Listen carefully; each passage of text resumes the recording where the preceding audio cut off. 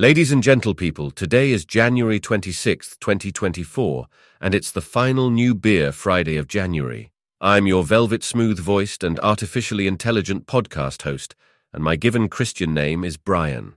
Today at Prairie OKC, we'll have one new beer available, and I'm beyond chuffed to inform you that it's the return of one of the most beloved imperial stouts we've ever made.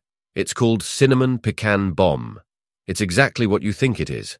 Our traditional bomb with cocoa, vanilla, espresso and toasted ancho chilies, but with the addition of pecans and cinnamon.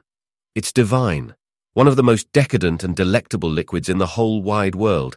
It's 12% ABV, but it's also 100% bloody perfection.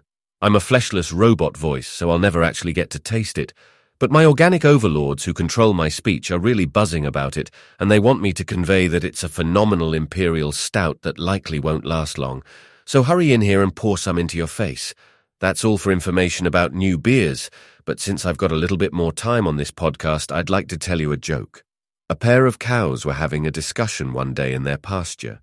The first cow looks at the second and says, "Have you heard about the mad cow disease that's going around?" "Of course," says the second cow. "It makes me glad that I'm a penguin."